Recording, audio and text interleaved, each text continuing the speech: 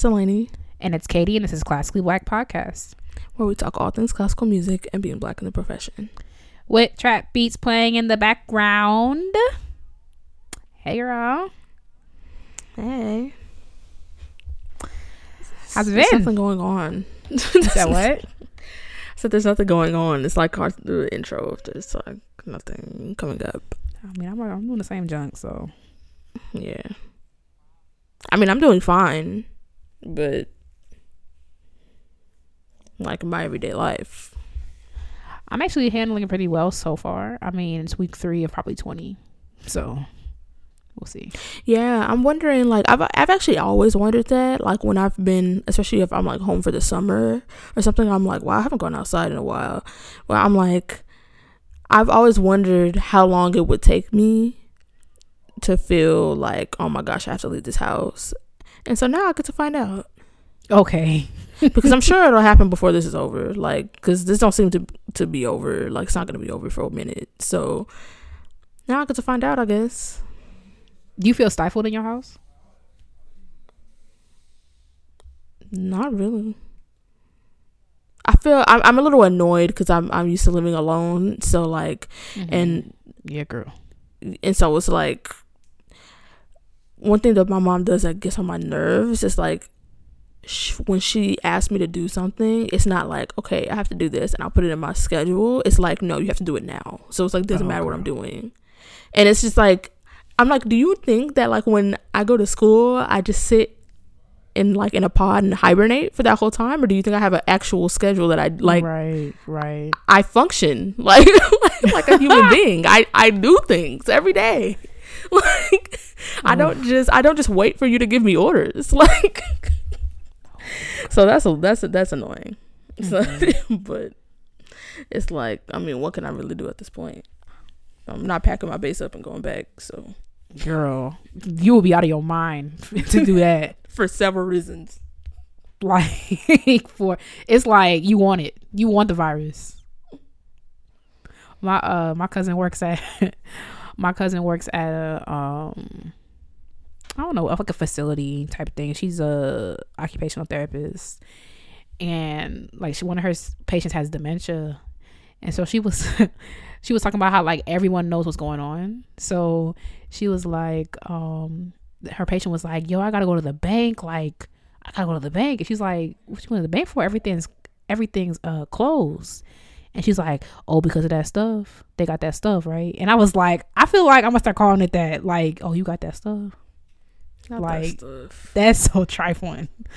But all jokes aside, it's serious. Like, and if you one of the people that's not taking it seriously, we will literally be in the house until 2026. Like, keep playing around. Like, if you are one of the people who are not taking it seriously, like, honestly, like, thunder fire punish you. It's real out here. Stay in the house. Like, stay in the house. Like, I would, like, I don't even know how else to say it, honestly. And like, I'm in New York right now. I'm not in NYC, but I'm in New York, and I watch Governor Cuomo almost every day, and he really threw his hands up like yesterday, the day before. He's like, I really don't know what else to say. I don't know how else to say it except stay at home. Like, and people who are finding solace in the fact that Wuhan had a soft release yesterday or the day before, that's not gonna be us, so you can let that go. I'm just trying to tell you for real. That has literally nothing to do with us at all, because also like their people aren't defiant, and they have a different government structure than us, and they're not trying to put the military up the block from us and give us permission to leave our homes. Like, they're not trying to do that. So we gonna be in this thing for a minute. So if you one of the people who still going to your friend's house and still kicking it with your boo-boo thing, like, please stop. It's annoying. We gonna be here forever. And yeah, that's my TED Talk. And I know y'all don't really come here for that, but like, it has to be said. It has to be said. That's it. Yep. Well, anyway, more Corona news this week. It's Corona news? It's nothing else going on. It's in classical music, Katie. Come on. What else? I was surprised how well Kid Fury did this week. Kid Fury did really well. I was surprised. But also, it's like he has, so many things fall under the umbrella of pop culture. Yeah. So it's like, but for us, it's like, jeez, it's like who I'm got really the scraping the bottom of the barrel. There's a barrel this time. The shot glass of news and classical music. Oh, Father help us. I will say it feels a little weird because it's like most of the things that are happening are people are losing their jobs and like losing money. So it's like it just feels really weird to be in people's pockets so much. Yeah.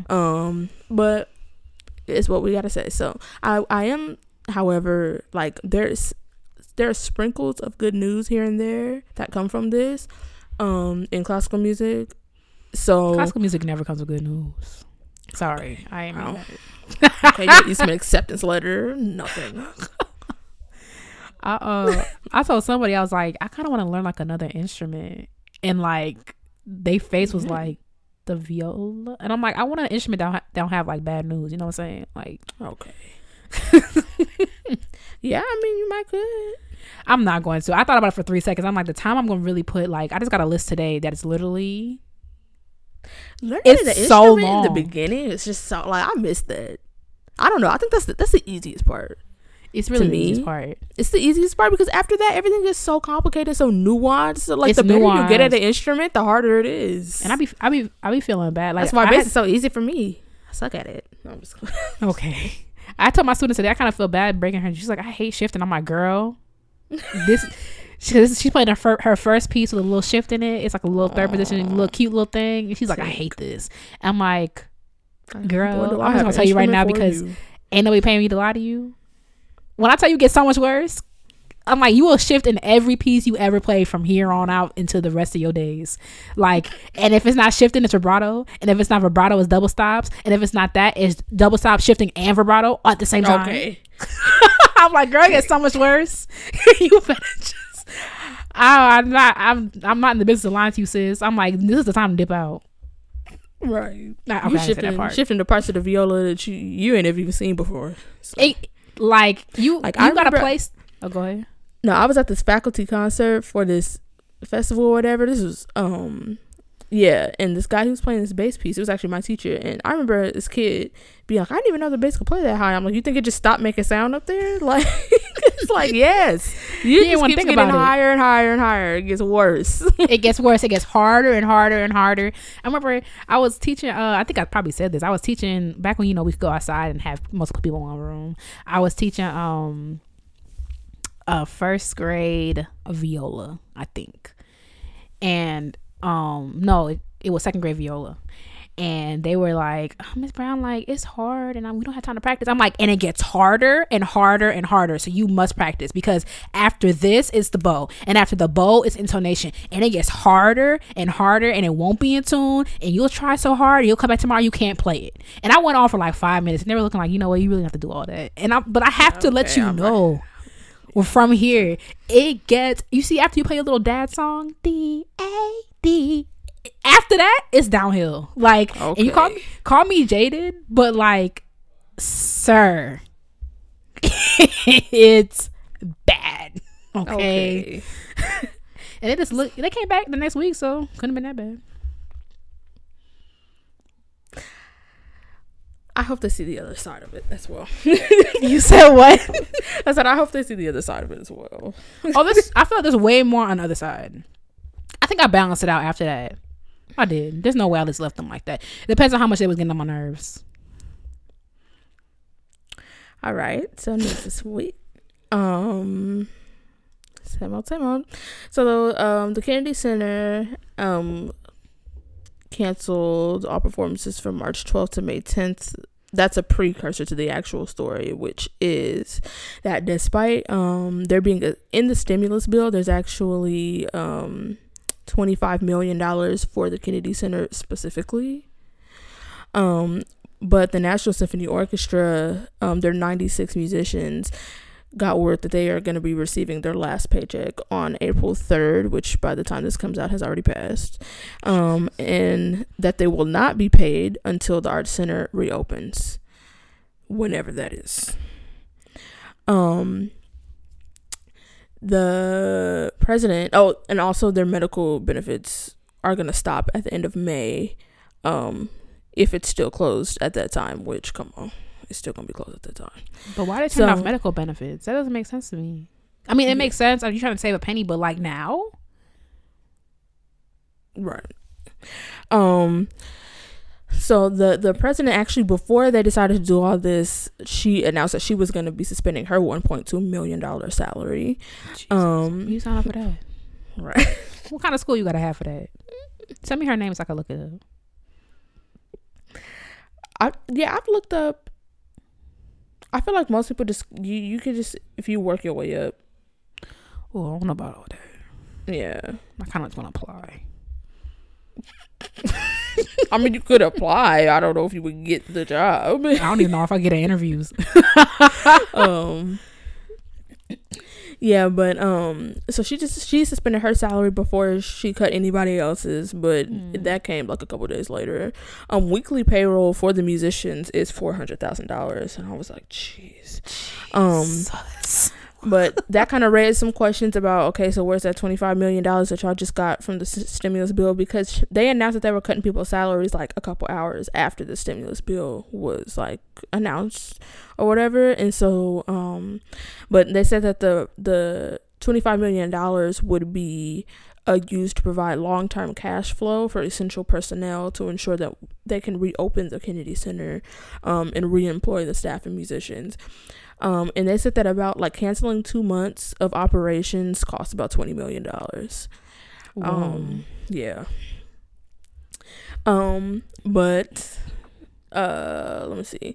Oh, this is the reason why my notes are out of order, because the order of the freaking article was all over the place in my opinion. But anyway, about their health benefits, apparently that's a breach of their contract. Yeah, I'm about to say it sounded weird to me. Yeah, that sounds weird. Yeah, but there was one of the orchestras last week, I think it was the Oregon Symphony, said something about they wasn't getting health benefits either after a certain point. But yeah, but it's just, it's illegal under their collective bargaining agreement. And the agreement specifically requires that the center provide 6 weeks notice before it can stop paying musicians for economic reasons. And so I'm wondering if they're trying to like put this under another category, like, because that's what they did in the contract. This was the Met, I think. The Met, what did they call it? They called it something like, it was a specific term for it that allowed them to override terms of the contract. Oh, girl, you asking the wrong girl.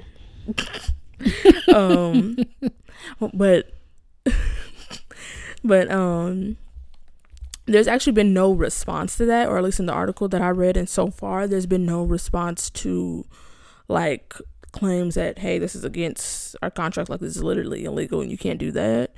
So that's why that's kind of like up in the air. But the president of the organization did release a statement saying that without concerts and corresponding ticket revenue, it is an unsustainable strategy to pay musicians to stay at home during this forced and still unidentified quarantine period. These cuts, combined with the anticipated administrative staff furloughs and potential layoffs, may seem drastic. However, we know the only way through this for all union and non-union employees is to participate in the solution. The other unions within the center have also experienced this furlough and are not or will not be receiving compensation. So it's not just the orchestra, it's everybody who operate over there at the Kennedy Center. So yeah, I don't know. I'm just waiting to see where the chips fall with everyone, because it seems like people with varying like orchestras that are in varying tax brackets, and like, you know, they're handling it differently. Yeah. Like the Met, who has the biggest budget and a way larger endowment than a lot of these other places, was just like, I don't know what to tell y'all. And then there's smaller orchestras that are like, okay, we're gonna try this. So it's like, how, I'm not your economics girl. If one of y'all want to pick up, one of y'all Rise and Grind Twitter enthusiasts want to pick up economics during this time and let us know how that works. I'm trying to figure out, like, is it because like they don't know how long this is gonna go, so before they drain all their funds, they cut people off? Yeah, I see. Yeah, that's what I thought too. But it's just like, I don't know. I don't know. I feel like there are some organizations. It's like those that are not doing that. It's like, what are you considering? You know, because it's like that can't be the only option. Because if it was the only option, everyone would have done it already. Right. You know, so that's why I'm like, it's just interesting to see how they're handling it differently. Another one that I have is the Kansas City Symphony. They're going to continue to be paid through the end of the season. And the musicians will continue receiving their health benefits to the end of the season as well. And the executive director said that they're receiving tremendous response from all their patrons, offering new and increased philanthropic support for the symphony during this time, by way of new gifts and donating unused tickets back to the symphony. He also said with the generous support, we will be able to emerge on the other side of this crisis and with inspired strength to perform great music for our community once again. So that's the thing. There was another, y'all see how my memory work. Last week we talked about, one of the people we talked about was like, yeah, it was Oregon Symphony. They were like, I don't know how we coming out of this. Like, we can't come back from this. I remember that. So it's like, it's just really interesting to see. Like, some people are like, well, y'all are cut off effective immediately. Some people are like, well, we could pay y'all to the end of the season. Others are like, girl. I mean, someone could jump in our DMs and tell us, but it just seemed like greed to me, because it's like, y'all are so worried. I'm like, why can't you just do? Because especially someone like the Met, it's like, yeah, people go to the Met every day, but how much money are y'all across the board? Like, how much money are y'all really making from ticket sales? You know, that's what I'm curious to know. I mean, I don't know. I'm not on the arts administrator side. I feel like a lot of people might have rolled their eyes at that. I don't know. I'm just not in that world, but I haven't seen the concert hall packed since the Nutcracker. So it's like, I don't understand why you really can't afford to take the L to pay people through the end of the season. You know what I'm saying? But also that goes to, like, because the concert hall hasn't been packed, like, people's ticket sales have been going down. So it's like, you know, like, I forgot who it was. I was wondering about this one orchestra that was like, they just kept doing the same thing, hoping that it was going to get them out of the red, and that's what kept putting them further into the red. Was it in the Baltimore Symphony? Maybe probably not probably. No, I mean, no shade, like, no shade. Oh, they never call him my lion. Listen, oh gosh, they will have a bone to pick with us. Jeez. We put our resumes will go into the resume round, and they will call us up. They wouldn't even throw the resume away. They will call us up and it'll be like, "Are y'all for real?" Not only is it a no, it's a hell no. Then they play not one excerpt. It's okay. There's other orchestras. Sure are. Okay, so my last piece of news, I'm really trying to stretch out the good news, and so I have other things, but I'm like, let me pace them out over the next couple of weeks, because we don't know what's gonna happen. So I'm doing one piece of good news per week at the end. So cute. I mean, I always try to put good news at the end, just, you know, to end on a good note, because everybody's homeless and has no salary. All right, intermission, you know. Like, but anyway, during this time, Black Violin is doing a masterclass series. So the first one has already passed by the time this comes out. It's on April 3rd, but it's going on from April 3rd to May 15th on Tuesdays and Fridays at 2 p.m. Eastern. Is going to be live on their YouTube channel. So the focus of the series is finding the foundation for, like, your personal sound and expressing yourself musically. So that's what, you know, they're like, the little description says about this series. So I'm gonna link their YouTube channel so y'all can check it out and see what it's about. Hopefully, I'm sure they're probably gonna archive, like, the masterclasses and stuff, because the one that is happening before this comes out is the one that's like the informational type, you know, session that's going to show you, like, how it's going to go forward. So that's why I don't have a ton of information about it, because that hasn't happened yet. But also they said that it's for people of like varying experience levels. They said I think the only thing you really need to know how to do to begin the master classes and like begin the series is like know how to play like G major, G minor scale, and like from there they're gonna do whatever they do. So that's cool. Yeah. Katie, launching yours? Girl. But I will say, oh girl, a masterclass, people not gonna get online and learn from me. No, but it don't have to be like, I mean, you could do, you know, it don't have to be like I'm doing a masterclass on the Bartok Viola Concerto, but it, you know, people do. Hey, a masterclass on a piece that I've never played. Okay, right. Played half of. Played 2/3 of. Okay, you could do a masterclass on the 2/3. Okay. But I just mean like you could do like a how I got my vibrato journey or whatever. Oh, that's cute. Look at you with that. I need a manager. Are you ready? I'm playing. I have nothing to manage. You? Manager of you? Okay, wait, hold up. Oh, girl. I have nothing to manage. I'm sorry, but except the salary, my emotions. I can't even count high enough to the number that would get me to do that. No, I'm just kidding. Okay. First of all, nothing you can't count. I got nothing to manage. You okay? Yeah, we're just gonna. Yeah, Katie always every week. You know what would be cute? And I had this idea to do this, and you know I was thinking of doing this, and you know. Except, and mind you, my viola is like, sis, please, open the case. Listen, I'm waiting. It's here back season right now. You know, April 1st came, so I'll decide if I still need to practice after I get my results back. Right? I mean, ain't no use in practicing for something that ain't coming up. No, I'm just kidding. Terrible advice. Don't listen to me. At this point, I might have stuff coming up depending on how my previous stuff works out. So keep a girl in your prayers because start off a little bit rocky, but you know we will keep on. Going back to the 400K thing, when that kind of rubbed me the wrong way.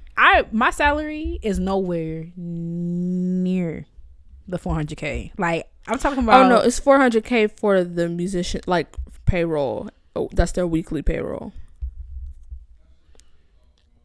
For everyone combined. Oh, okay. Yeah. Because I thought it was, I misheard that. Because I thought it was like, because when it was, I was going to ask you the way it was in the article, was it worded like they make 400K a year so like we can lay them off? Because I have a problem with that. People live within their means for the most part. So if you get in 400K a year, yeah, that's a lot of money, but you probably spending most of that 400K. That's what I was going to ask you, like how was it worded? You see what I'm saying? I mean, you oughtn't be, but I'm yeah, but I mean that's the reason why though. That's the reason why the president was able to be like, I don't need, but like before I lay y'all off, I'm gonna forego my salary because I'm in the position to. Mm-hmm. But that's a personal thing. I mean, if I was making 400K a year, I'm not trying to say lay me off, but I would not be on my butt if I got laid off. I would hope not. I would hope I wouldn't be. Because I'm not even when I stopped working, I wasn't even on my butt making my, whatever. But that's just me, you know. But that's about, by the way, like a little over $4,100 a week for each. That's how much they make. But the argument wasn't like y'all making this so therefore you should be good, right? That's what I was. No, it was just saying how much it costs to operate payroll. Okay, I was like I wanted to circle back to that because I was like, did I hear that right? Because like yes, you don't know how people living. Like people got private school tuition. Yeah, especially if you got a family. That's another reason why. I mean, like if you worried about how you gonna get your Bugatti fixed, I'm not talking about that. But but yeah, and it is true because it's like if you buy a house and your mortgage is X amount, you are paying that mortgage because your job pays you X amount, so you can afford that mortgage. Exactly. Like that kind of stuff. It's like you can't really escape that. You factor in your salary into your expenses. You don't factor in an undefined freaking pandemic that you don't know when it's gonna end. this lady at this volunteer rock music who I love dearly, you know who it is. She read my blog and she sent me this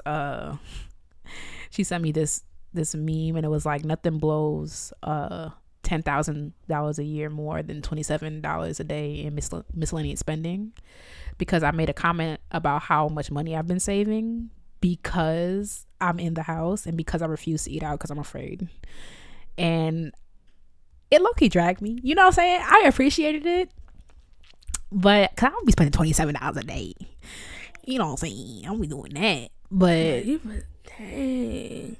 But I might could give me a little drink from Java's, you know what I'm saying, with a little brownie on the side. Yeah, it's like it adds up. At the same time, it's like I go back and forth with stuff like that because of how like I'm terrified of being broke. Like I'm scared of it. Like I'm so you could say, like, I don't think I struggle to say that I'm good with money. I am cautious with money, and that doesn't always mean that it's good, because there are some habits that are not good. It's not good to not want to spend your money on anything. You can be too far on one side.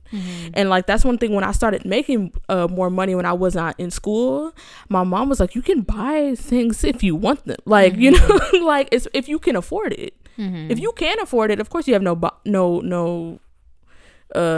business buying something you can't afford. But it's like there's no reason why you should just be sitting up looking at something that you could buy 13 times over and be like, man, Yeah.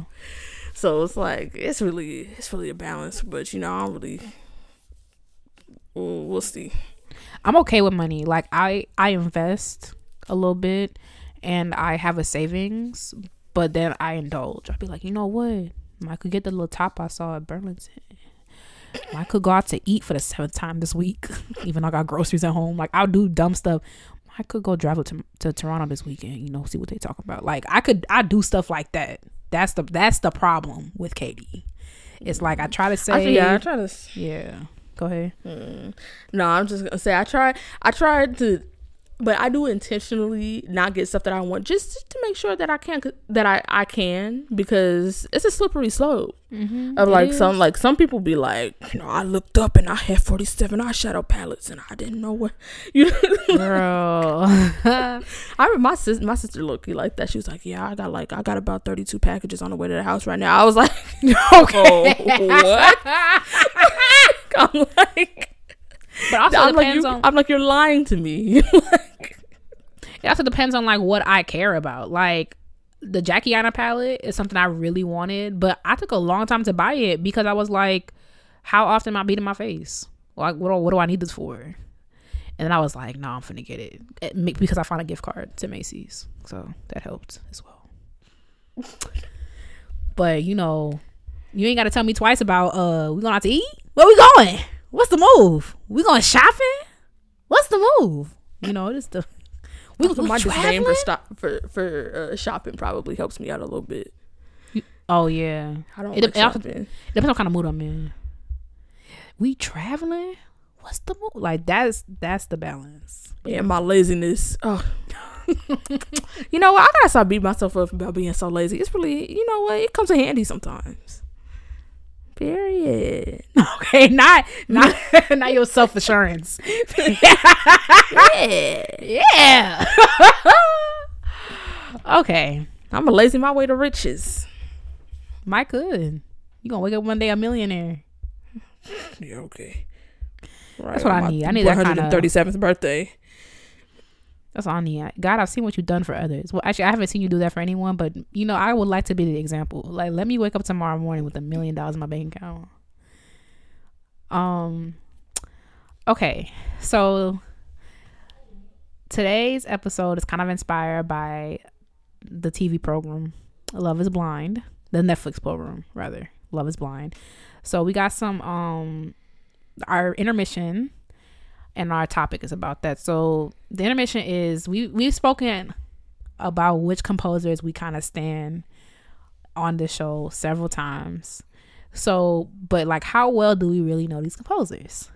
So, listen. First of all, if I say the wrong thing or Delaney says the wrong thing, what you're not finna do is shame us, okay? Like, we don't know an entire composer's catalog. Okay, so, and also just because a piece is popular doesn't me, mean. I was finna say discography. Oh, that's probably what the word is. I mean, they don't really have discs. That's like a word that you would use like for Beyonce. Oh, because she has CDs, right? But like, and also, just because a piece is popular, is to bring it back in for y'all people who y'all judgy classical music people. Just because a piece is popular doesn't mean that somebody knows it. Okay? Yeah. Boom. So who want to go first? You want to go first, Delaney? Oh, what's gonna happen? I didn't even say what it was. So Delaney picked the favorite composer. Delaney picked the favorite composer. I picked the favorite composer. We have three. We're gonna play 3 pieces by the composer.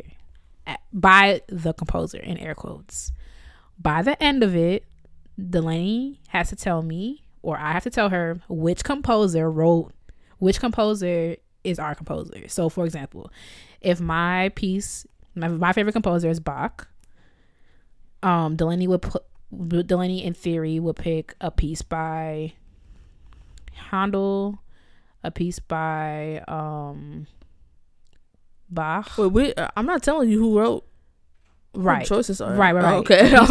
A piece by Handel, a piece by Bach, and a piece by J.C. Bach.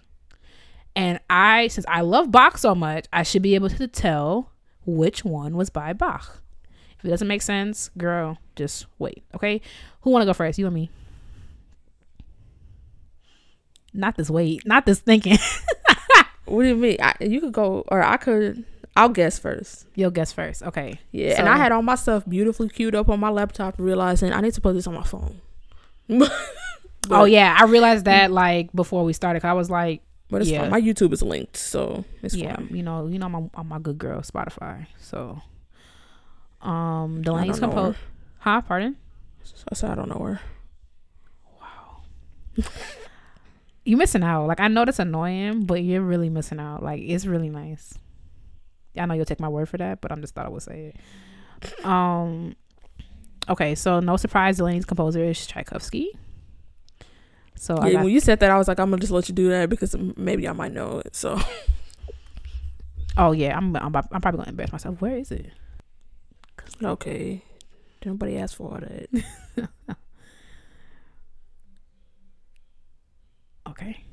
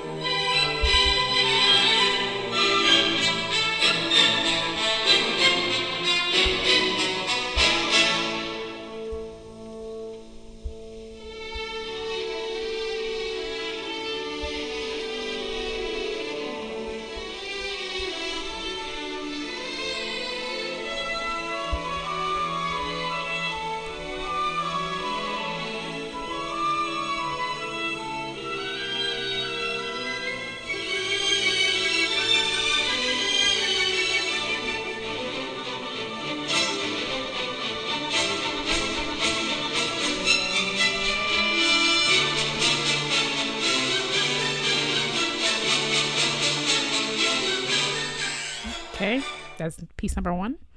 I need to turn my Shazam on. Piece number 2. That'd be so freaking trifling. Piece number 2.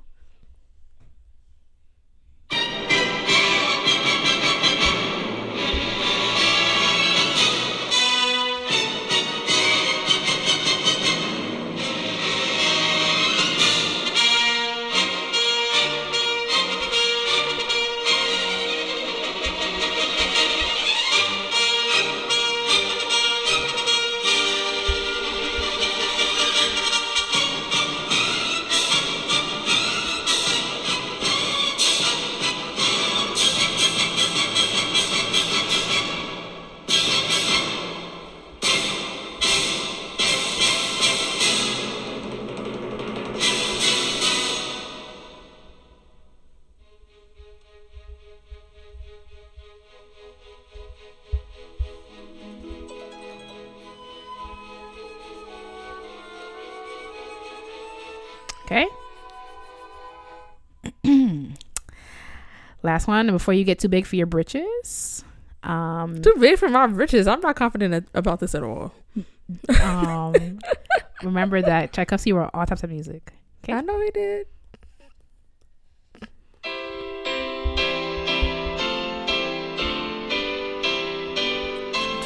What's this? You trying to trip me up?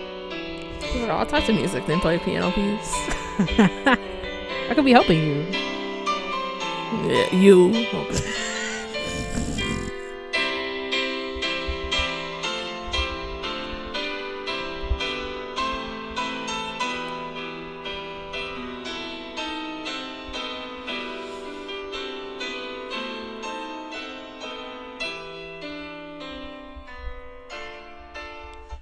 I hikey feel bad, but let's see which one do you think? Yeah, this is a guess, so don't come off me. I think it's number 2. Dang, it is. It is. I'm actually surprised. I'm not surprised because it's a popular piece, but I've never heard you talk about this piece. I've never heard it. I've never heard it before. What is it? It's Sleeping Beauty. I've never heard it. Like, I haven't heard it either. Like, so it sounded like him to me, and the reason why, and then I was like, well, and then I was second guessing myself because I'm like, I don't, like you said, just because it's a popular piece doesn't mean someone's heard it. Yeah, because I know somebody's gonna say something about it's Sleeping Beauty. I'm like, I might know parts of it. I've never heard it. Like, maybe you probably heard like some little thing from the middle, but like the overture to Sleeping Beauty, sis, I don't know it. I'm sorry. And I can what's the ballet? Mm-hmm. That's why, and because I was like, okay, here's orchestral stuff. I don't watch ballet. I don't really listen to ballets like that. Mm-hmm. So I'm like, here's orchestral stuff. Like, if it's from the symphonies, I might recognize it. But then I'm like, well, how much orchestral stuff did he write? And I'm like, oh, but the ballets. Mm-hmm. So I'm like, I don't know, but yeah, the second one sounded like him more than the first one to me. Especially so when the timpani did the timpani roll, I was like, that's him. Oh, for real? That's crazy because when I was picking this stuff, I was like, yo, I feel bad picking this because so the first one is Borden's Symphony Number 2. Okay. So, and when I played it at first, I was like, it sounds Russian. It sounds so similar. I mean, Borden, I feel like he was like a little bit. It was too harsh for Tchaikovsky. Like at the beginning, that's why I wanted to skip it. Yeah, that's why I dropped it in the middle. Because if you listen to the beginning, let me play the beginning. It's like, yo, this ain't Tchaikovsky at all. Like, this is not our dog at all. Like, that's why I that one kind of tripped me up at the beginning because I was like, oh, this might be hard because it's like it could be, but I didn't feel like a strong, But I'm like, this really could be him. Mm-hmm. So I was like, girl, if you heard the beginning of this, if I played it at the beginning, you would definitely be like, that's not him. Like, listen to this.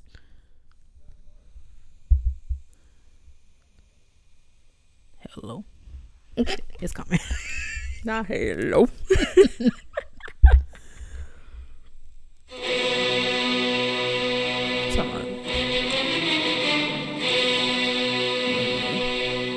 That sounds like a monster coming or something. Yeah, it's not him. And like some of the harmony, I don't know.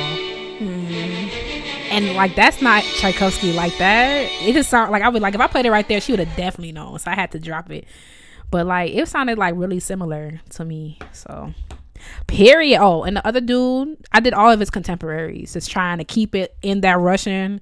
Because at first I was gonna do like Bruckner, and I was like, they have similar brassiness, but Tchaikovsky's not as brassy as someone like Brahms to me. So I feel like if I played a Bruckner thing, it would have been too simple. It would have been too brassy, and you'd be like, no, that's not our girl. But the piano thing was Cesar. I don't know how to say his last name. Sui. He's one of the big five. 5. What's it called? Okay. Yeah, the Russian 5. Russian 5. Yeah, roulette, whatever you want to call them. But okay, not roulette. Girl. Ooh, I'm scared. I be on this mic every week about Hale Stark. Yeah, so I chose a couple pieces. Katie has to guess which one is Biodolphus Hailstork. I don't know. I mean, I don't really know. I've only heard a couple of Hailstork's things, so even I was kind of like, but I wanted not to. Big shrug. Oh yeah, they can't see that. But one of the things, so the Wind Girls will get off our necks. They're all the same instrument. None of them are orchestral. And I did that on purpose because I'm like, Katie, I feel like if it has strings in it, you have a better chance. Now I take my I feel bad part back. I mean, you want to win, but like, but now I feel bad because you felt bad. I was like, oh, I kind of It's okay. We was But both I trying don't to know. win. We was both trying to win. There are multiple things you could look for in somebody's writing. So Oh, I'm so scared. Okay, go ahead. yeah. Oh my god, I'll be on this mic every week. Y'all heard wrong. I really do stand Bach. That's who I stand. Y'all heard wrong. I did a whole presentation at the VO Society by Bach. That's who it was about. Go back. Yup. I don't even know who the hell Stuck is. All right. I'm just legit nervous. Okay.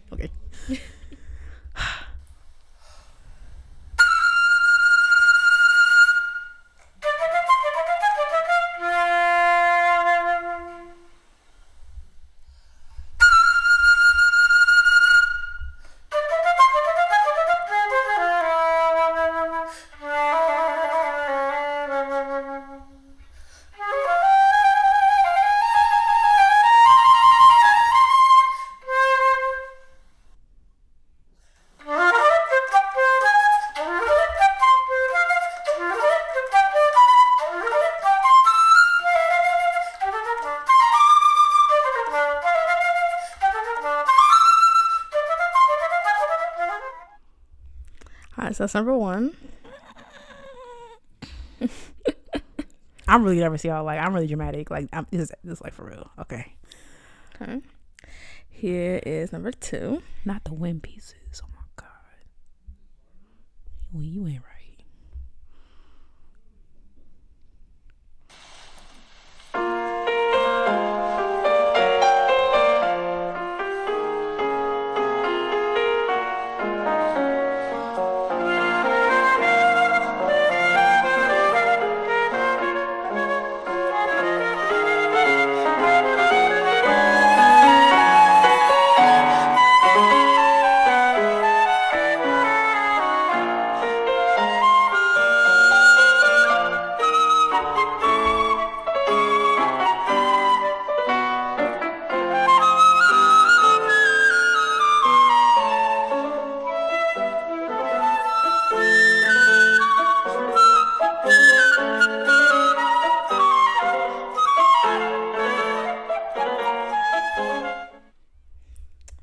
Number 2. First of all, fix your face.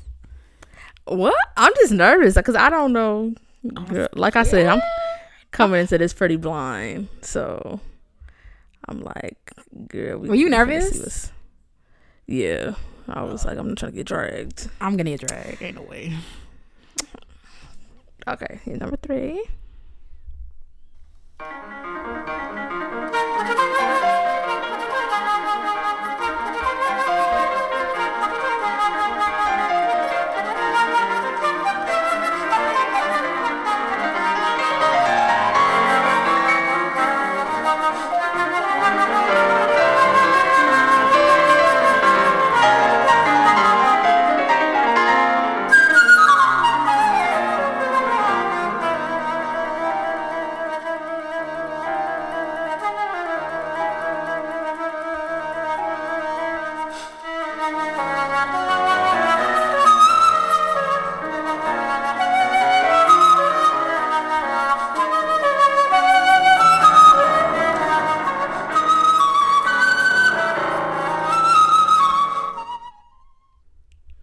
All right.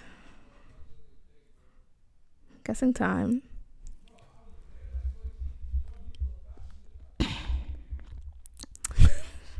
Oh, so nervous, girl. Because it's okay. It's between 1 and 2 for me because I know Hail Circuit is known for lots of like instability. He does a lot of instability, and he will give you a solo moment. Like he will let an instrument play just by itself. Mm-hmm. So that's why I'm between 1 and 2. I feel like number 3 was too square, but this whole time I'm watching be number 3. But it just don't sound like him. Number 3. But you then said like, number 3 was too what? It was too square. But then like, what does Hail Circuit sound like? Because the girl been writing for a minute. Like he been writing for a long time. So I don't know. Oh my god, I don't know.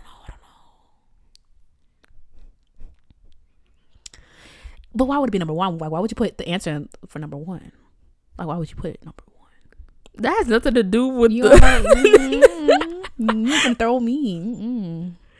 Like it's supposed to be based off of the composition. Not now you trying to deduct what would Delaney do? It's like why would you put it as the first one, but then you trifling, so it could be the first one. And the middle one's too obvious. Like I applaud you for going for the middle. Okay. You talk about everything but the actual. I'm actually stressed. I don't want to embarrass myself on this mic, child. That's not embarrassing. Cause I don't. Okay. Cause like I say, Hail Sir, I'm surprised I got it right. Hail Sir every day, but it's like his string works is what I know, and his orchestral works, which is exactly why I did not pick a string or orchestral work. Cause I was like, I don't really know Hail Sir like that. I know you do, so I'm not. I picked the one piece that you listen to every time you wake up and. I wasn't gonna hold you. I'm like, if she picked American Port of Call, I'll be lit. I knew better than to pick that one. Oh my god! Or Festival, his Festival piece, whatever that one. He worked for JCPenney. Okay. This has been long enough. The girls are like, please tell us. Okay. Oh my god. Okay. Final answer. Stop. You can't play them again. Oh, okay, we doing Eastman Dictation. Okay. I'm so dramatic, y'all. This is like my real life. Oh my god, wait, hold on. Katie, I just want to remind you that there are no stakes to this. You said what? I just want to remind you that there are no stakes to this. Nothing's gonna happen if it's wrong. You know, I feel some type of way with Mara runs categories, but you're not trying to be a good sport. That's my game, and she won by 2 points. And I feel like if I didn't, never mind. Okay. I'm gonna say number one. I was like, wait.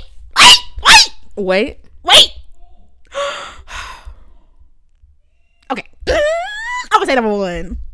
It's right. That's why I'm glad you weren't looking at me when I said that, because I made a face when you said, I was like, and then you said wait, and I was like, if y'all can see her right now, she's bent over. I was so stressed because Hail Sir will do it to you, baby. He will give you a solo moment. It'll be just the instrument for like 20 minutes before the piano comes in. I mean, that whole piece has no piano in it, actually. Oh, word? Actually, no, I think it does. Either it has no piano or she's playing it without a piano, but it's just her in the room. Oh, shoot. Oh, by the way, I'll link. I'm gonna link her her recording. Wait, I'm gonna write them down. The flutist was Zoe Kagan. I'm gonna write these pieces down because I want to listen to them, because they didn't like it wasn't. You see how it was new music, y'all, without being like pots and pans in the background. Okay. I'm out of breath. Oh no, it is for solo flute. I'm out of breath because I was twerking, y'all. I was so excited. All right. My pieces. The first one was flute set for solo flute. It's literally gonna be linked. Okay. Yeah. I was looking right now. What's it called? Sorry. Flute set for solo flute by Adolphus Hellstork. Period. Dolphy Wolfie. Okay, not Dolphy Wolfie. The second was Flute Sonata by Paul Hindemith. Oh, you ain't have to do that. That's low. What? You ain't do that. No, it's not low. I don't know Hindemith's voice at all. The Viola Girls will really drag me. Like I'm really not versed on Hindemith's work. But it's not about you knowing Hindemith though. It's about you knowing Hellstork. I mean, I know, but still. And then the last one was a flute sonatina by Darius Milhaud. By who? Darius who? Milhaud. I don't know. He white. I don't think so. Darius is a low-key. He could be a white name too. Yeah. Over there. Yeah, I'm about to say like Darius. Yeah, overseas. Yeah. Every Darius I know is bad as heck. And I know Davaris too. Child, it's a crazy. Not a Davaris. Me and Davaris used to have so much fun at church, just cutting up. Just bad. I started playing the first movement of the last piece. Then I was like, I feel like it was like more slow like the other two. So I was like, I don't want to. That's a little mean. See, I love how we still consider the other. That's very nice. Because it's not like, it's not even. First of all, it's not even that deep. Can you imagine if I made sabotage? Can you imagine if I made two of them Tchaikovsky? That would be rude. What would that be better? Because I have a better chance. But then I would be like, they Yeah. both sound like him. Yeah. I mean, But I would have a good chance. you said what? I would have a good chance though. You have a better chance. But you second guess yourself so much because you really be on these mics every week talking about we stand these people. You don't even know their catalog. You don't even know. But I mean, I know a lot of Beyonce songs, but I don't know all of them. that's true. I feel like, and also like breaking the stigma, like just because you're in classical music doesn't mean you don't have to. I hate that you don't know this piece. I'm like, I don't like. I don't, girl. For real. Like, and that's okay. Like, we're here to learn and to get better. And I'm like, I guess like what do you think about the phrase like you should know this piece? Like, what do you think about like for your instrument? Like, do you think there's pieces that you really should know? Pieces? No, I don't think so. It depends on how long you've been here. Mm-hmm. And even so, it depends on it. Even so, actually, no, I still don't think so because it also depends on what you do. Are you an orchestral player? Is it an exit? Like if you're an orchestral player that doesn't know Beethoven 5 or something, and you've been playing for 30 years, like you know. Okay, but at the same time, it's like if you spent time playing other works and you just haven't played that yet. Like I've never played the Bottesini Concerto. But do you know the Bottesini Concerto? Oh, do I know it? Yeah. Yeah, that's kind of what I meant. Sorry, let me rephrase. Like, are there pieces that you should like know? Like, if I ask you to sing, I don't know bass works like that, but for example, if I ask you to sing like Arpeggione, should you as an accomplished bass player like know how to sing like the opening lick of the first movement? Not necessarily, because also there's plenty of things I heard but I couldn't sing it back to you. That's you know what I mean? Mm-hmm. So it's like even if you don't know it, that don't mean you've never been in contact with it. You know, like there's certain things like you said I can sing Bottesini because I have studio class every week. You know how many people play Bottesini in studio class? But there's also some things, you know, sometimes if you haven't heard something in a while and then you're just like, oh, I don't know it like the back of my hand. I bet you if I didn't hear Bottesini for the next like 7 months, maybe I'd be like, how does the second movement go again? You know? So I don't know. I also feel like we look up to our teachers who like know everything, but then I'd be looking like these teachers who've been teaching for 40 years really do be teaching the same pieces over and over. Like, exactly. And I realized that like, I mean, on a smaller scale, like one of my students is learning a piece in the Suzuki book and like, I'm like, yeah, go to that measure on the second page and it's like, I know that because like I've taught it before and I've also played that piece like years ago, but still it's like, we look at our teachers like, they could play Brahms second sonata number 2 tomorrow, and I'm like, I kind of hope so. You've been teaching it, like, you know what I'm saying? So I feel like for the past 35 years, at least one of your students is playing it. It's like I'd be about sick of it by then. But and I high key think like I feel like a lot of these new pieces that be coming into a professor's studio be the student that wants to play it, because a lot of people like because it has so many students. Like I've heard of violin studios who like. I mean, even my VO teacher in undergrad, like there are certain pieces that freshmen play, period. And it's like there's a lot of senior stuff. Yeah, a lot of people's recitals, like their senior recital, will be works that like people like.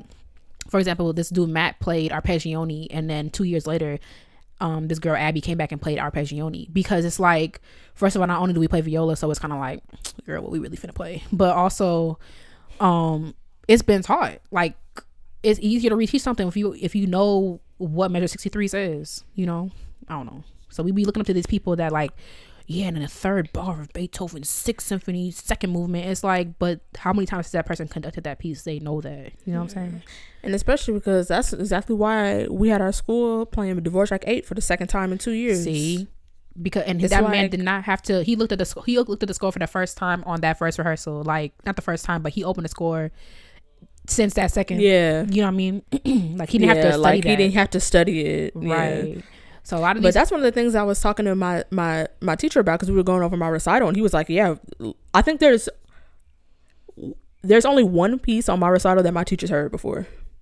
Wow, that's good. Yeah, I'm not saying and he was like, "That is good." He's like, "I like having students that bring stuff, you know, into my studio." And it's probably he's happy to do it because like he likes teaching the pieces he teaches, but at the same time it's like it kind of stretches him too. It keeps him on his toes. Like he's been teaching bass since, you know, whenever. Like it's like good to stretch him as well, You know, I haven't played one thing for GT that he didn't know. Like, he had to, like, Sanctum, like, he knows Hailstork, you know what I'm saying? But also he's George Taylor, because it could have been if it was somebody else and they might have been like, Adolphus who, like, that's not true, because Adolphus Hailstork is a huge deal. But you know, if you playing, if you're in a bubble, he might not be, because a lot of people in that bubble are not playing Hailstork. Right. I feel like if I no tea no shade, if I brought that down the hall to Phil Yang, Right. it would have been a different lesson. But he was like, "Oh yeah, I remember learning this. This bar is a mess." Da, da, da. Like, you know, it's different. But who girl, that had my nerves high. It's not the time for a medical emergency. Okay, over what? You were like, Katie, there's no stakes, Right. Because it's like, I didn't want to be wrong, but also that's why I was like, girl, I'm gonna say this one.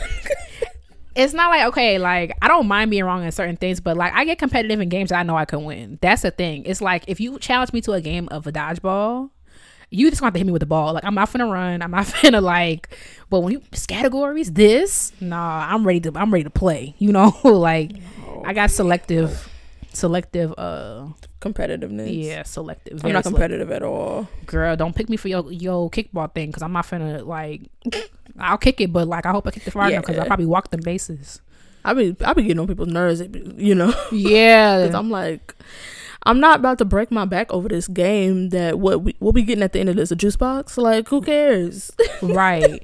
I remember I told you about that thing we had. I don't know if I saw you on the mics or in person. Like, I did this program over the summer a couple of years ago where we had to do where it was on the south side of Chicago. We had to do a scavenger hunt. So they sent us different neighborhoods in Chicago to, like, they gave us a bus pass and, like, meet at Millennium Park.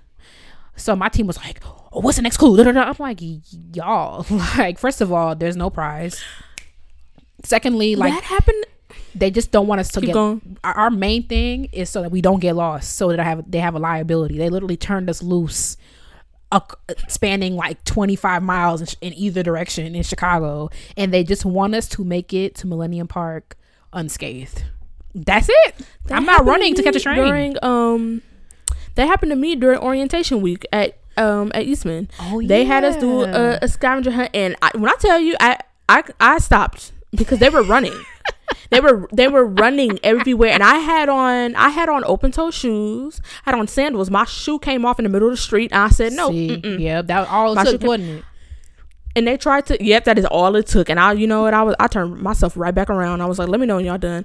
And they tried to have a rule where it's like, oh, your team has to be there. And I was like, I guess y'all just not getting no more clues because I'm not doing it. Sorry, like because I'm not about to be running. First of all, I'm out of shape.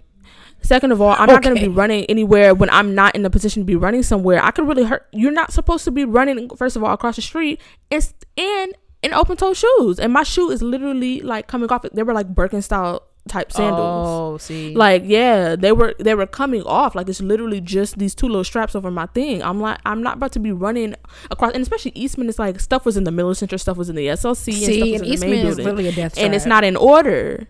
And so it's like you just doing whatever. Right. And somebody on my team ran into the street without looking and almost got hit by a car. See, on And Eastern I'm like, Maine, that's sentence. Yes. Okay. And I told her, and then I was like, and look, over what? A bag of On candy? Gibson That's Maine. what they got. That's what the winners got. I said, you almost died behind this. See, I'm like, see, that's why listen, y'all priorities all messed up. all messed up. Long story short, don't pick me for your team. Right. Because I don't care. Ooh, we ready to move on? Yep. Okay, so like we said, today's topic is inspired by Love is Blind. Delaney put me onto this show, so maybe she could tell you about what it's about. She probably do it better than me, so I don't give away spoilers and stuff, just in case you want to check it out. But honestly, you in the house anyway, so you might as well check it. I think it's real cute. I love, so it was kind of fun to watch. It's a little weird though. Delaney will tell you like the premise of it's kind of weird, but like I don't know, it was fun to watch, and it's fun, even more fun to follow the people online. I'm really curious. Some of them relationships are like, but I'll be following them on Instagram, seeing what they be up to and stuff. So yeah.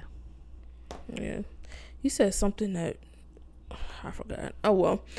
Yeah, but Love is Blind, it's a reality show on Netflix. I normally don't like reality TV, but it doesn't really seem like reality TV. Like, it's not like messy or like anything until like the very end, the last second to last episode rather.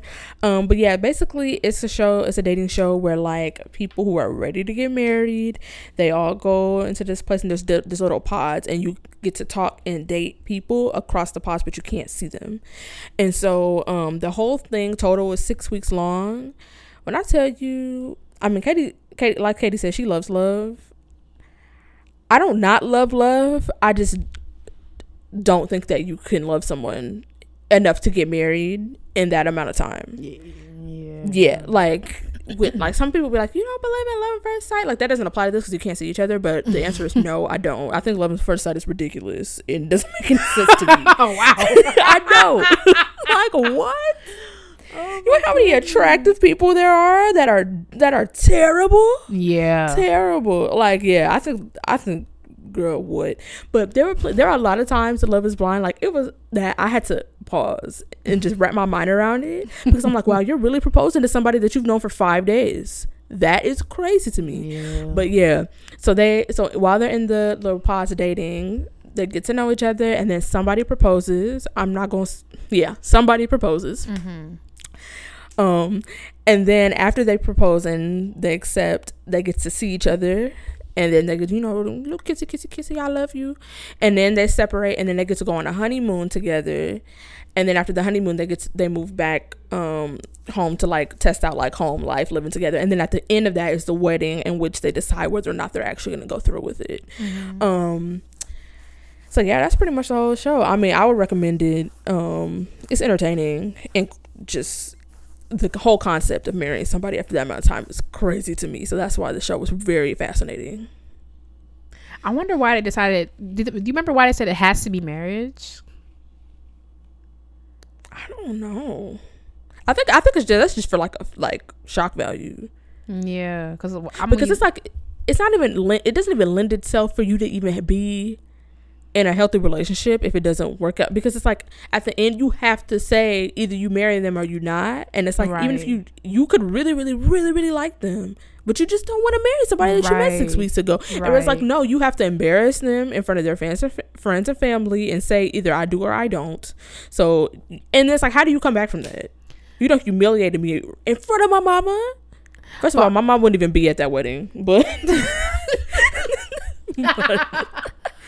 I feel like you must, like, some of the couples, I feel like you really had to have got paid more to stay on longer. You know what I'm saying? Because I feel like I would have dipped out before that. Like, if I really know I'm not finna marry, especially like you have to go back to your life. Like, I would dip out before I married you. That's what I would do. I'd be like, this little 10 extra grand ain't really worth it for the repercussions that's gonna come after this. Wait, people on reality shows, they probably getting paid like $300. Especially, you said $200. I said $3. Like, I feel like, especially certain reality shows, like I was watching Love Island for that little minute. I got really bored after like this one girl got kicked off, and I was like, this is embarrassing. Like, I don't know. Yeah, I was watching clips of 90 Day Fiance because there was a clip that was circulating around Twitter. Have you seen it? No. I'm gonna send it to you later. There was a clip that was circulating around Twitter, and I was like, what show is this? And it was 90 Day Fiance. So of course I went down the YouTube rabbit hole watching that, watching clips of that specific couple. But yeah, the people, like, there's always one person in the couple that is not a U.S. citizen, and it's like they can't actually get paid. So they can't get paid, you said? No. Yeah, like this. Yeah, girl, I was at home one time. My mom was watching it, and I was like, so I watched it a little bit with her. I haven't seen the clip you're talking about, but I watched a little bit. I'm like, what is this? She's like, girl, it's 90 Day Fiance. I said, okay. But, what we finna do is, this is so ghetto. What we're going to do is, what we finna do. Right, never mind. I forgot what we were. What we finna do is. We have we did a little bit of that in intermission, but we're going to talk about pieces that were ghostwritten in a sense, like pieces that were either started by someone or finished by someone else, or completely written by someone else, and you think it's you thought it was by the composer that you love. So like, is Love Blind type of theme going on here? Like, you love this composer, but it really wasn't even written by the person you thought it was. So who want to go first? Anyone want me to go first? You want you to go first? I can go first. But also, do you have a piece that's outside of the two things I said? Like, no. Okay. I have one of each. Okay. Although we didn't really talk about the whole loving part. The first one, I don't really love this composer, but right. Do I love these composers?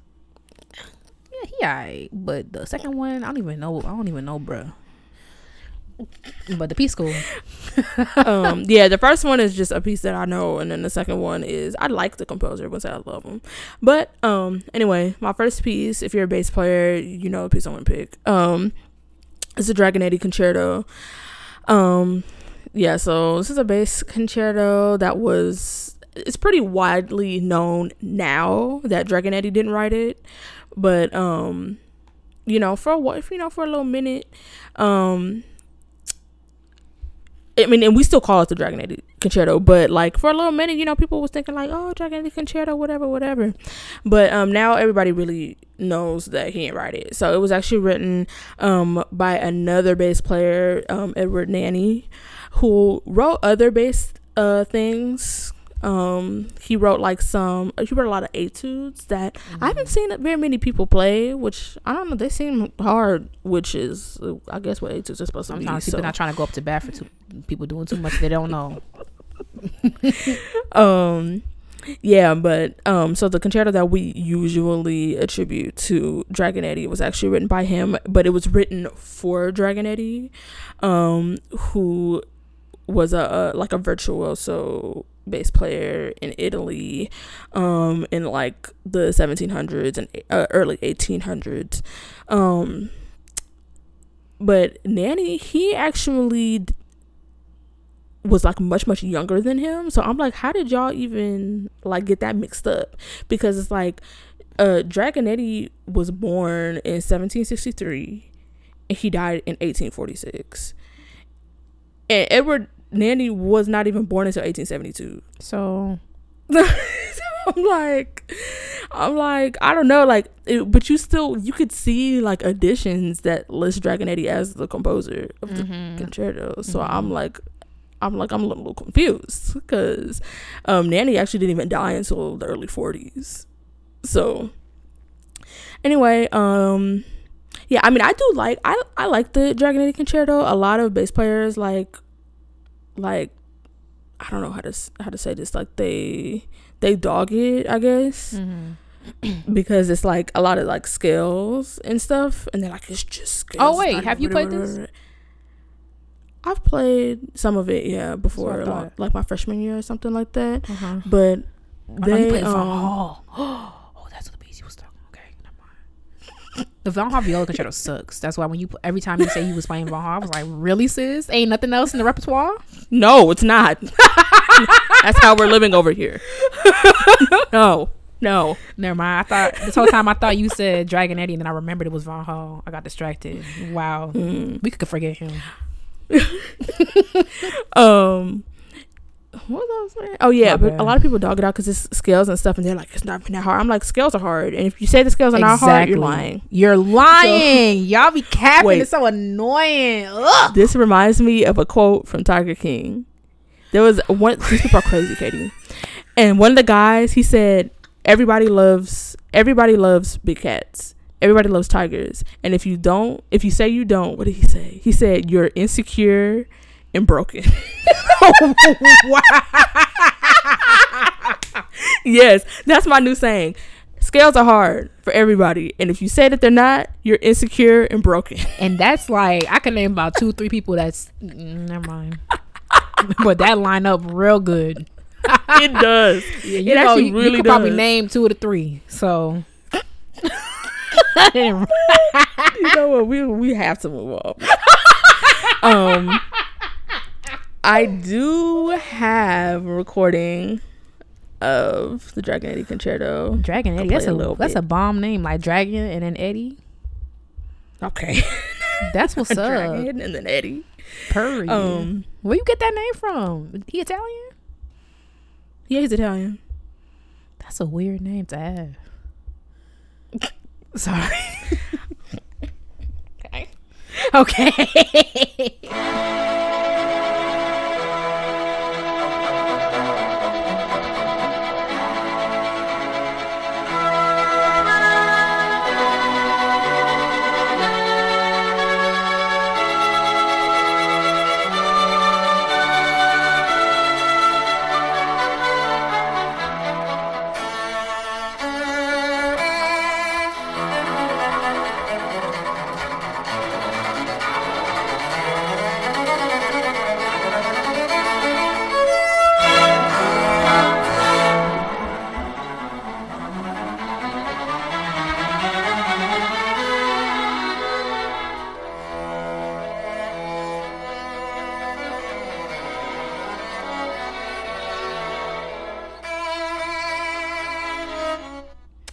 Yeah, but if y'all want to listen to it, you know, I'll link it, I suppose. And if I don't, just Google it.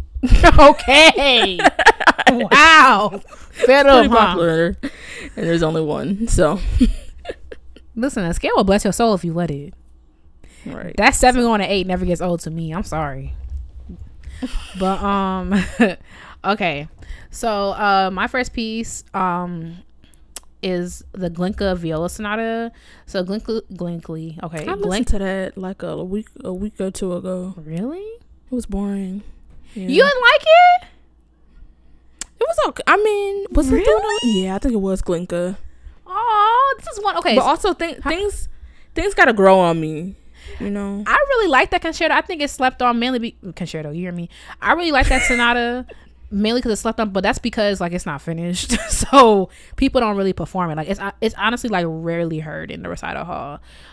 So you know, Glinka, you give him that like Ruslan and Lamilla is like a terrible piece to me. Like I'll give it a second try, but I feel like Glinka has so many better compositions than that joint. But if you don't know Glinka, he's one of the 5, and he's actually he had a huge influence on Russian composers, and he like influenced a lot of them, and he's like one of the more distinctive ones because he was the first Russian one to gain wide recognition in his own country. You know, you got to go abroad to get recognition. He was like, nah, the Russian people stand me.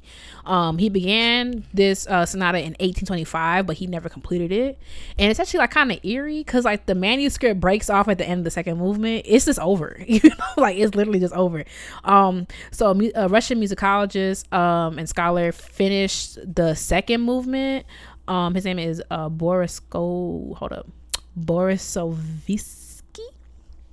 He finished it in 1932. Like, y'all really be leaving documents to die. But you know what? It's probably because, like, you know, you gotta sift through like composer stuff. So probably like, oh, what's this? But Glinka's sonata is like one of the that's why people don't really be writing viola works. Like, there's too many people who the viola work is like their last composition. Like, that's mad scary. Shostakovich died before. I was gonna say Shostakovich, but I really think people need to talk about this Glinka sonata. This was on my senior recital. It's only like 18 minutes because it's half. It's not really half. It's like 2/3, I guess. And that's he really, because that's like longer than some of our completed sonatas. Our Hindemith sonata is like at most 15 minutes long. Dang. Well, I mean, I feel sonata's not the that long. The second movement is like a minute and a half.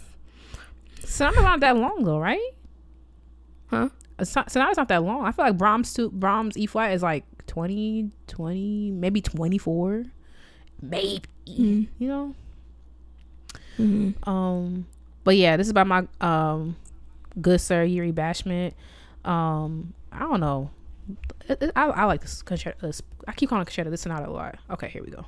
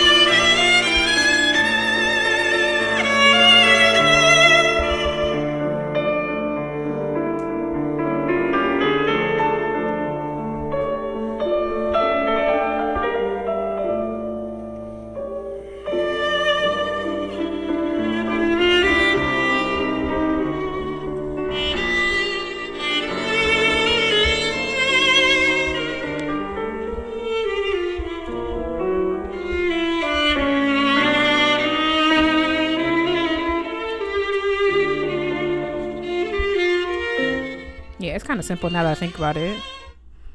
I don't like this. Brought back so many memories just now. I'm sorry for the interrupted recording. I'll link it so you can listen to it without my sound effects. But right, or Google it. No, I'm just kidding. You said what? I said right, or Google it. Okay, man, that brings back so many memories. I had such a hard time. It's like my first real sonata. I had such a hard time with it, but just because like the stuff that she was asking me to do, like she never asked me before. So, wow, memories, flashbacks. Oh, I gotta look for that. Memories.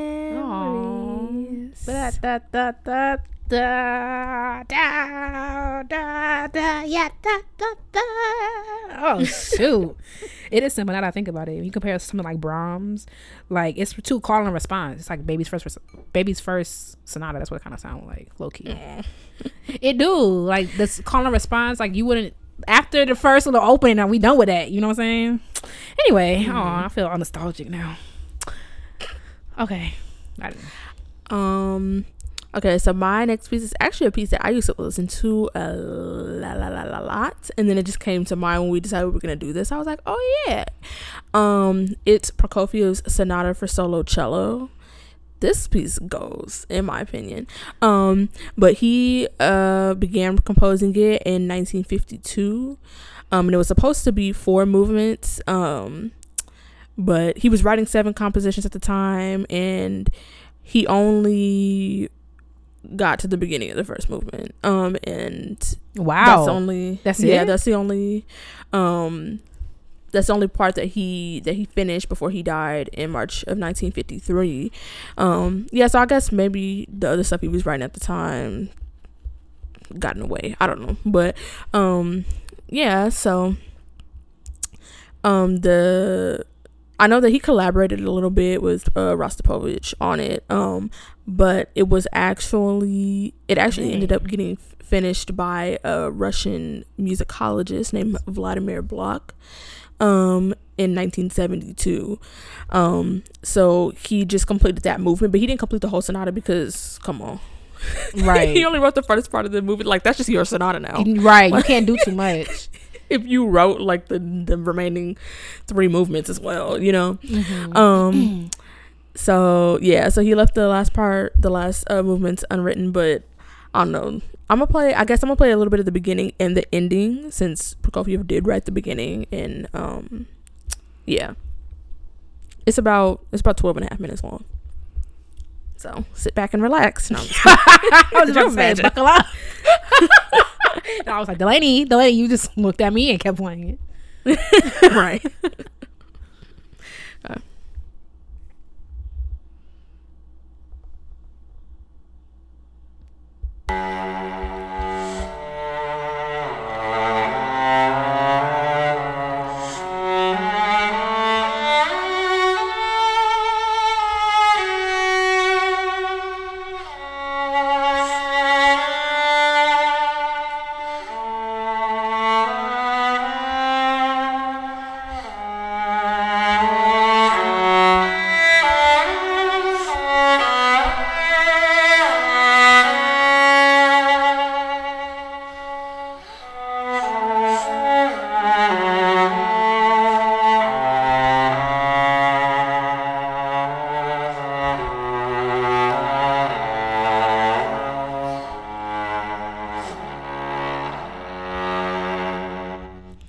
Then I'm gonna skip a little bit to the end or middle. Wait, is that all he wrote?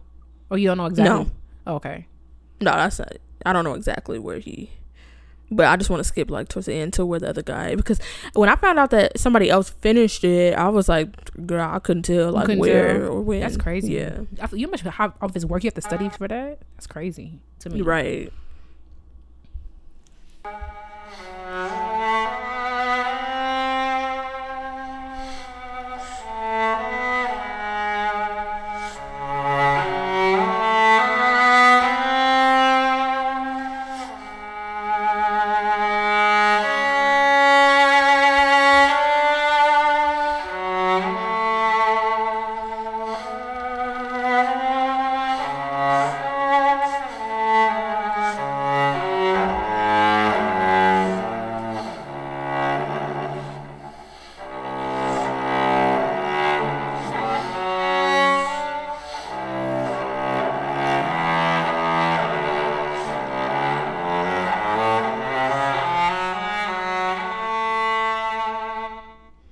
Yeah, so I mean, I just dropped the pin wherever, but I coincidentally dropped it somewhere where he was like playing the theme in a different way. So I mean, that sounded really similar.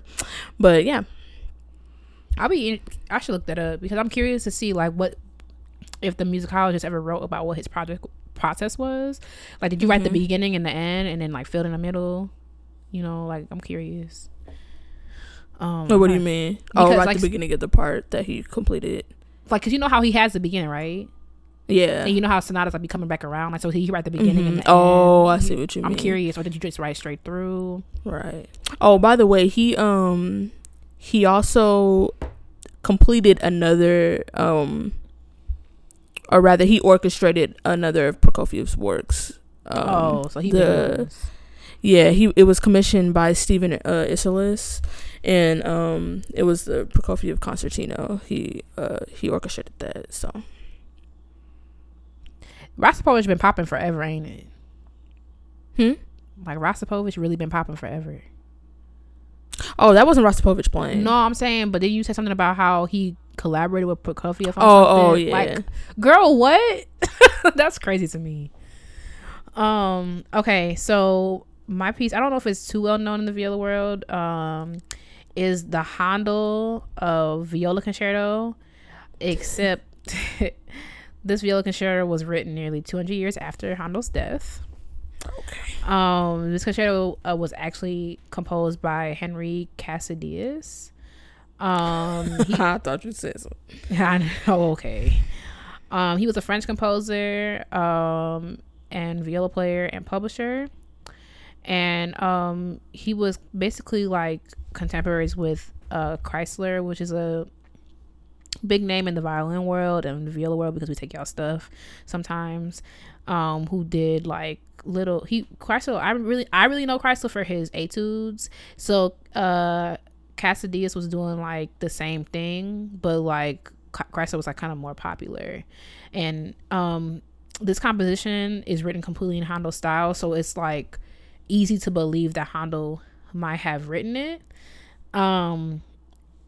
It's typical stuff written in three movements. The orchestra is strings, flute, and bassoon. And I was gonna say one more thing, but you'll see this composition. It will be like, it will still say Handel Casadias. Girl, it wasn't written by Handel, but it literally that's the same thing with the Dragonetti concerto. So it'll say Dragonetti on the right side, and it'll be like, then Nanny's name will be on the left or something like that. Oh, for real? Yeah. That's crazy to me because you know that they didn't write it. Ours will say like Handel / Casadias, and it's like Handel was dead. Okay. Okay, so there's a brilliant recording of Primrose playing this on YouTube. However, that's not who we got today. Sometimes you might see a viola concerto in the style of Handel. It just depends on who's saying it. Okay, here we go.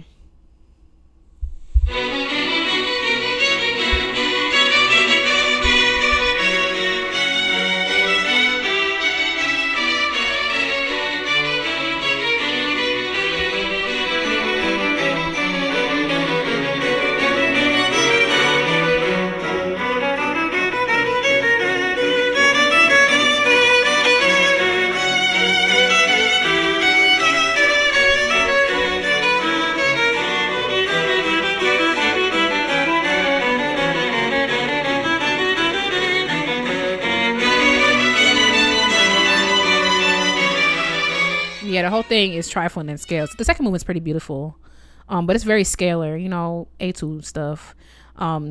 This piece is often regarded as like a student work. I hate when people do that though, because unless it's literally Twinkle, which even then, but yeah, it's normally regarded as a student work. But yeah, I was gonna say something again and I forgot. I'm mad because ever since you said old dude's last name, I've been wanting a quesadilla. See, that sound real good with some like. Whoa! Shut up.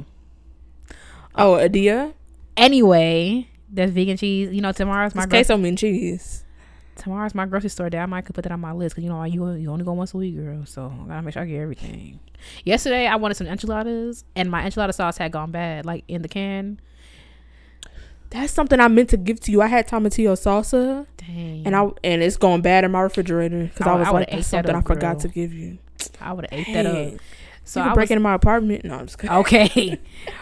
So I was like, dang, I can't go to the store because it's really not the time to be going to the store because you want to. So I was like, you know what I made? I made enchilada susas because I had some salsa verde in the fridge. So I was like, come on, innovation, because I have to. Stuck in the house. Afraid. I'm thinking of getting me a mini fridge for upstairs because when I tell y'all, I don't know how many of y'all have lived with a 14-year-old boy. It's hellacious. The food just disappears. Like, it's like you blink an eye and it's gone. Like, I remember my mom went to the grocery store and I turned around. Tell me why he was taking the whole box of cheeses upstairs. Wait. Like that's how it is. Like my brother, he's 14 going on 15. He's 6'2". Like he's an athlete. Like he ain't even chewing at this point. You know those like half-gallon ice creams. Mm-hmm. He can eat one of those in a day. He has eaten one of those in a day. He'll eat like 12 yogurts in a day. What the heck? He'll eat a box of cereal. Like it's just like relentless. And it's also the non-perishable foods that go first is because when I was 14 I knew how to cook, but some people are they don't like to teach their sons how to cook. He is learning now that we're inside, like how to prepare certain things because he won't even microwave nothing. Wow. He'll be like, mom, can you heat me up so I'm like, he can't even put it in the microwave.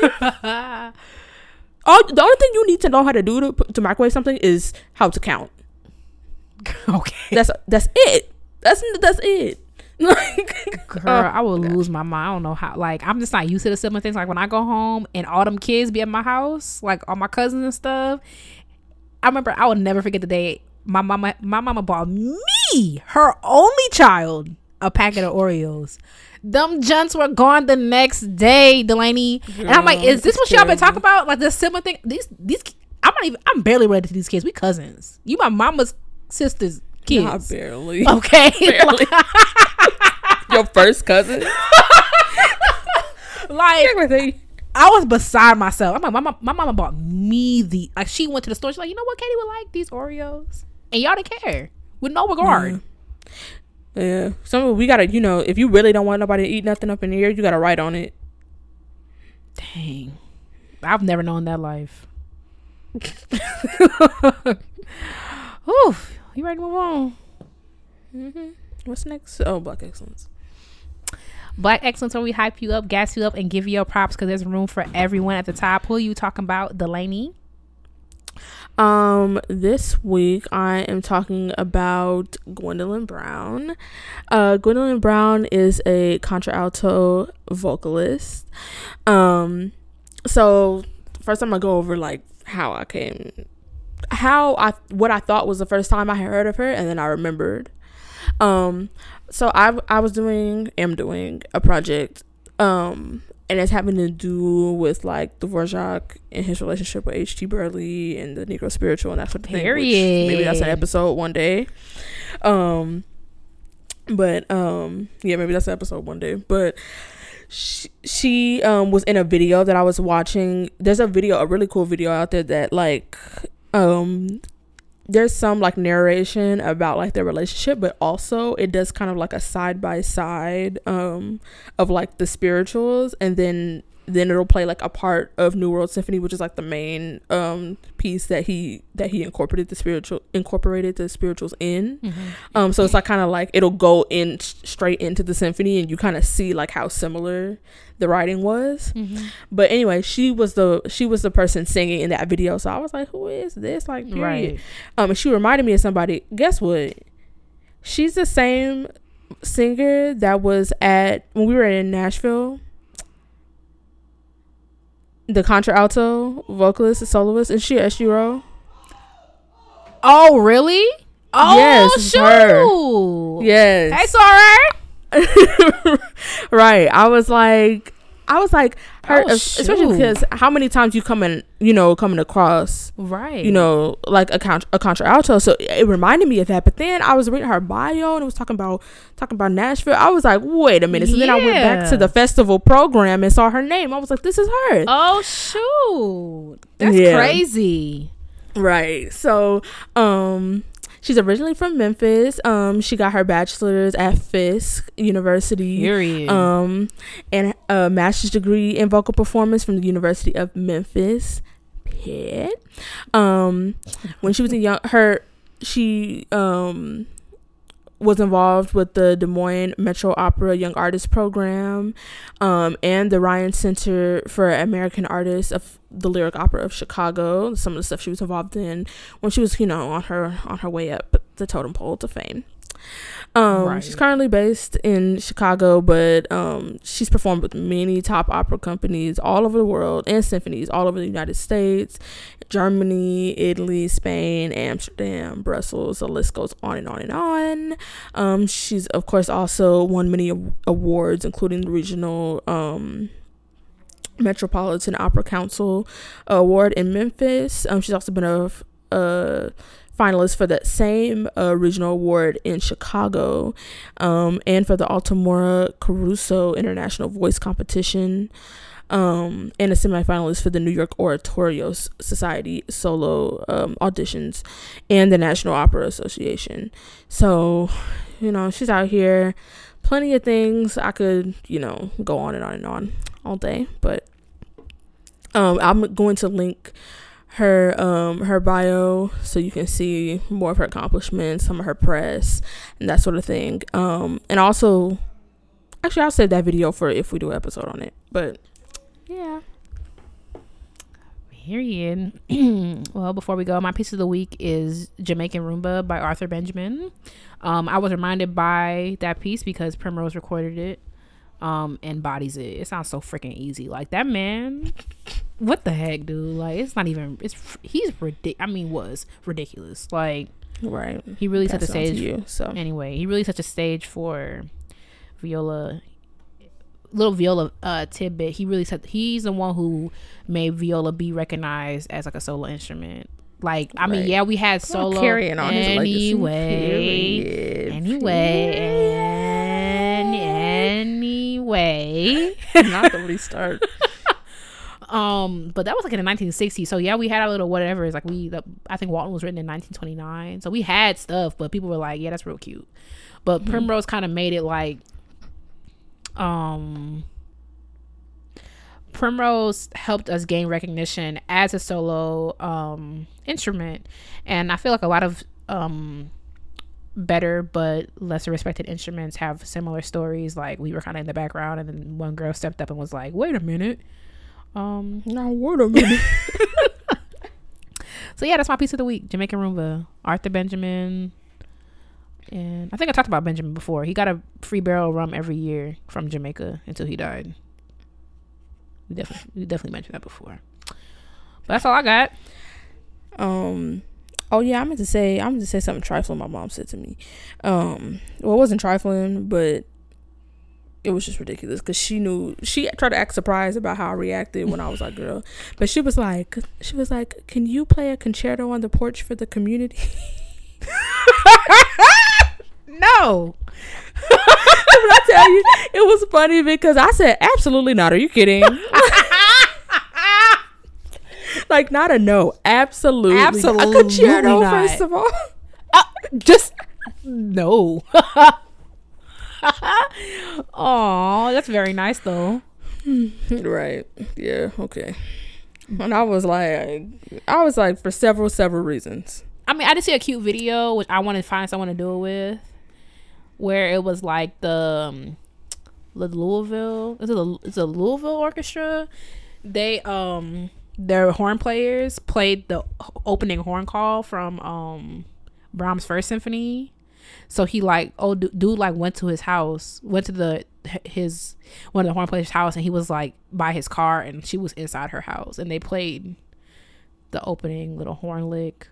It was amazing. It was so cute. Find someone. That surprised me.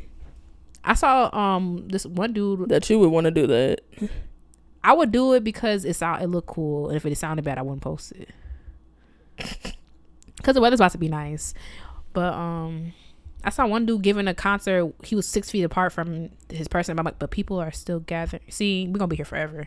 Anyway, thank you so much for listening to Classically Black Podcast. Don't forget to follow us on social media at Classically Black Podcast. If you have a piece of the week suggestion, a Black excellence suggestion, or intermission suggestion, also still hiring for new co-hosts. It's a perfect time to get a new job. Doesn't pay much, but you are a child. Are you kidding? Send it to Classically Black Podcast. Listening to where? Why won't you just let me have it? They know what the name of the show is. Classically Black Podcast at gmail.com. ASAP, please. Anyone, please. Anyone? Okay, I apply. Okay. Goodbye. Bye, y'all.